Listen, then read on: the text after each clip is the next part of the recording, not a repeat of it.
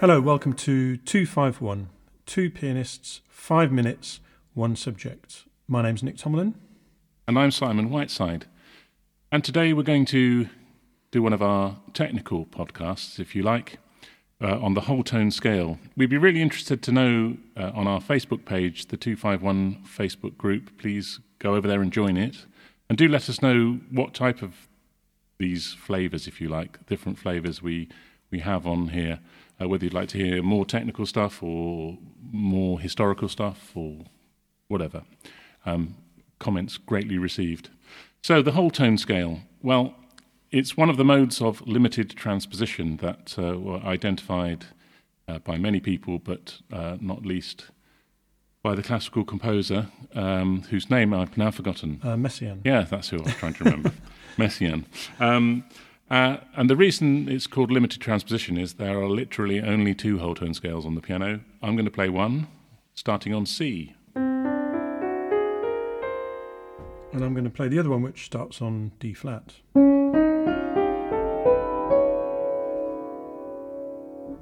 And it's a sound that you'll recognise very often because it's sort of amorphous and vague. Often sort of in film, it's sort of used for, in old films, that is, a cliche of I had a dream sort of sound. It's often harp playing that sort of scale. But Nick, I think you've got some more musical examples to sort of add to the mix. Yeah, I mean, it's used quite a lot. Composers use this sound, I think, quite a lot, even from the kind of quite early days of jazz. I mean, a piece which I thought of was, I don't know if you know the In a Mist, which is the piano composition by Bix Beiderbecke, and that really uses the whole tone sound. Or, for example, Chant of the Weed, which was by Don Redman. Again, it's really, it gives a certain flavour, doesn't it? I think they drew on it because it gives a certain sound or sort of flavour, really, to the harmony. Well, I think that In a Mist is a good description of the whole tone scale in terms of visually. Yeah. Well, I think the thing is that it isn't really rooted tonally, is it? It isn't really rooted to any particular tonality. So that's why composers use it as. I mean, for example, in classical music, Debussy used it a lot. It's got this very kind of diaphanous kind of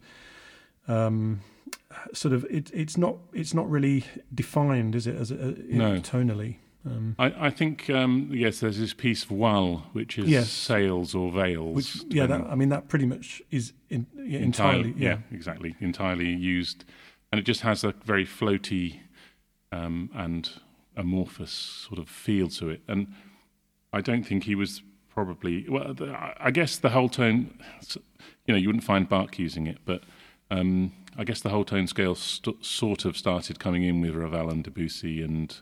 Yeah, maybe Fauré, those French. It's quite a French sound to me. Yes, yeah. I mean, in jazz also, it's very often used as a scale to play on a dominant seventh chord. Because if I, for example, play C7 chord, then the C whole tone scale fits quite nicely over the C dominant because you've got all the important notes, the third and the seventh. And it's got that sharp 5 sound, which if you leave out the F sharp or G flat, depending on how you want to describe it, I mean, that doesn't sound quite as diaphanous as the... No. If you add that in, it becomes sharp 11 or whatever you want to call it. Yeah. I think it's used. I think pianists really like this a lot because it works as a kind of a run. I mean, I'm thinking of like Thelonious Monk and Art Tatum particularly used it a lot just as a run. Very often at the end of a piece, Monk would kind of do this big whole tone run down the piano to end the piece. Well, I mean, you can do it with 3 fingers at a go.